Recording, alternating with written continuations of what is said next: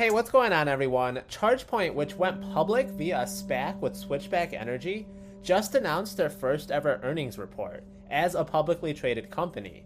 Now, I'll cover the notes I took on it, and if you're unfamiliar with what ChargePoint's business model is, be sure to check out the video I've already done on them afterwards, but I'll also touch on it to a lesser extent in this video. ChargePoint just highlighted the benefit of a company going public and being able to raise money to set themselves up for financial success in the future. As after the merger, they now have over $650 million in cash on their books, and this is more money than they've actually ever spent in the whole 13-year history of this company. ChargePoint aims to be wherever people might be to recharge their cars. This includes at their own residence, around downtowns, and everywhere in between. ChargePoint already has a 71% market share of the EV charging sector in North America, including a committed customer base of many of the Fortune 50 largest companies in the world. Their business segments include a high-margin SaaS subscription model. I know these are super popular these days, with companies like Netflix and Spotify making that monthly reoccurring revenue consistently.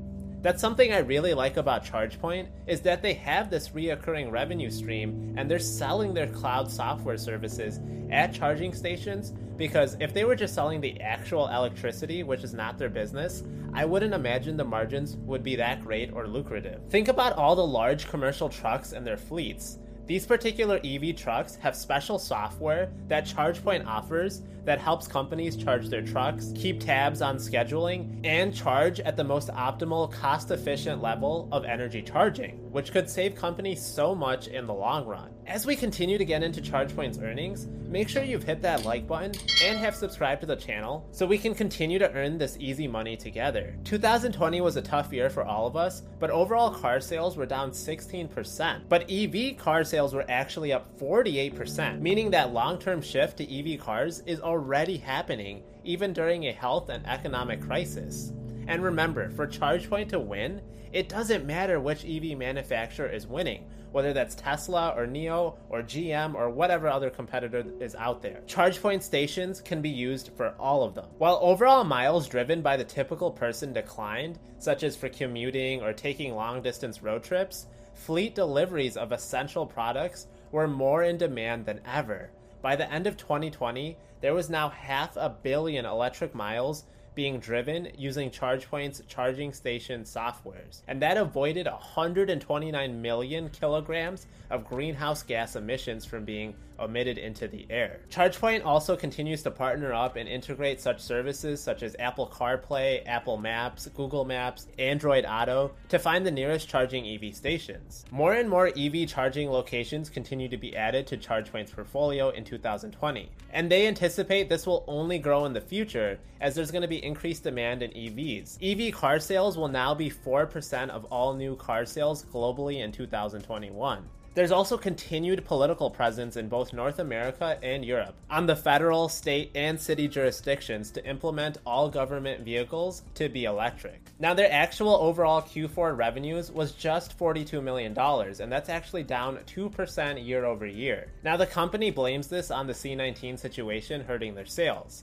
68% of all sales are commercial, but the company plans to put more emphasis on those big fleet large trucks, which has doubled in its contribution since last year. Up to 17% of their revenues now are from those large fleet trucks. What is great news though is that their subscription-based revenue was up 40% year over year, which really shows off this company's business model, as more and more of these stations are going to be built and they're going to gain momentum. Geographically speaking, ChargePoint is still heavily skewed in their revenues in North America at 92%, compared to just 8% in Europe, though they do plan on expanding in Europe pretty extensively here in the future. Margins are still hanging around the 20% range, which isn't too bad. They've been introducing many new products, which don't exactly have the highest of margins just yet, but once they continue to get this strong subscription-based model going and improve their cost structure, they should be able to do better next year. As more and more people return to physical work, this is only going to help ChargePoint, as their workplace products tend to have higher margin. As I alluded to earlier in the video, after their merger that they went through, they now have an all-time high of $600 million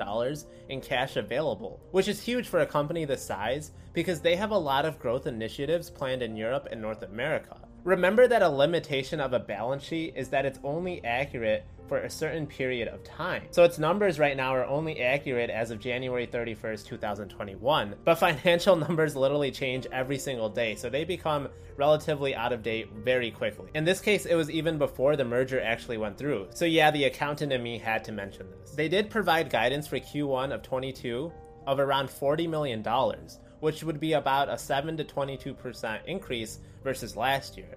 And they also had full year revenue guidance of around $200 million in revenue, which would be an increase of about 37%. So overall, what do I think about this earnings report? I'd actually say this wasn't that great of an earnings report. And I'm someone who's usually pretty impressed, and my grading standards aren't that high, so that's definitely saying something. For a growth company like this to basically being flat, this is not what you want to be seeing. You want to be seeing companies in this stage to be having double-digit growth every quarter, making massive gains in new customers and sales, and I just didn't see that with ChargePoint this year. And I know some of that was out of their control, as 2020 was a very unique year, but I feel like a lot of companies are just overly using C19 as an excuse, because the great ones, they will always find a way to prevail, and we want to invest in great company. And remember, this is a company prior to their merger showing a 60% compound annual growth rate in their presentations. So we need to be holding them to a high standard. This is a company with an $8 billion